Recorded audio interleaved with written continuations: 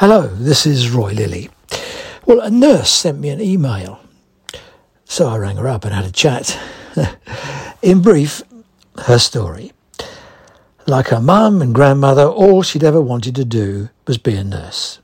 As a little girl, she bandaged up her teddy and tucked him in, gave him Smarties for pills. Her training was hands-on under the watchful eye of Sister. Uniforms were sent to the hospital laundry, aprons came back starched, whereas today the uniforms are made by the lowest bidder and nurses spend their shifts wrapped in plastic. She confided in me about how she'd tried to bring an incident to the attention of the ward manager and how as a consequence she'd been treated. She'd come to the end of her time, her patience, her rope, and she was going to take retirement.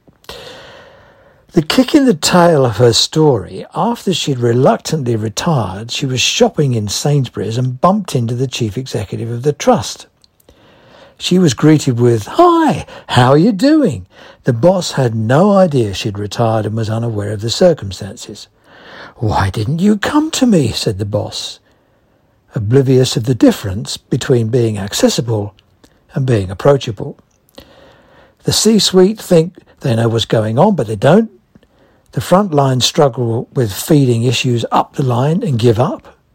And everyone ends up with the wrong conclusion. The C-suite thinks, well, we're not hearing anything, so we have to assume there's nothing to hear. All big organisations struggle with this dilemma. However, there's a big difference. If you're a healthcare professional, you'll have dedicated a chunk of your life to study, exams, getting qualified and on to the register. Because of the demands of continuing professional development, a requirement for staying on the register, you're pretty well stuck with the NHS as an employer. That tempts us into taking our people and their working lives, their commitment, for granted. If instead you'd committed yourself to becoming a chartered surveyor, you'd have 67,000 firms and practices to apply to work with. Accounting? There are 5,500 registered audit firms to choose from. There are 5,058 vets and 41,000 hairdressers and beauty salons. But there's only one NHS. Maybe that's the problem. If there was more than one NHS and people had transferable skills and portable career options, we might have to be a bit more careful about how we looked after people. True, there's private healthcare, but it's dinky, really the domain of surgeons moonlighting.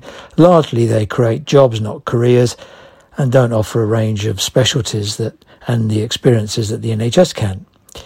The NHS is a monopoly employer and they fix the market, but the actual employers, the trusts and practices, have almost no flexibility.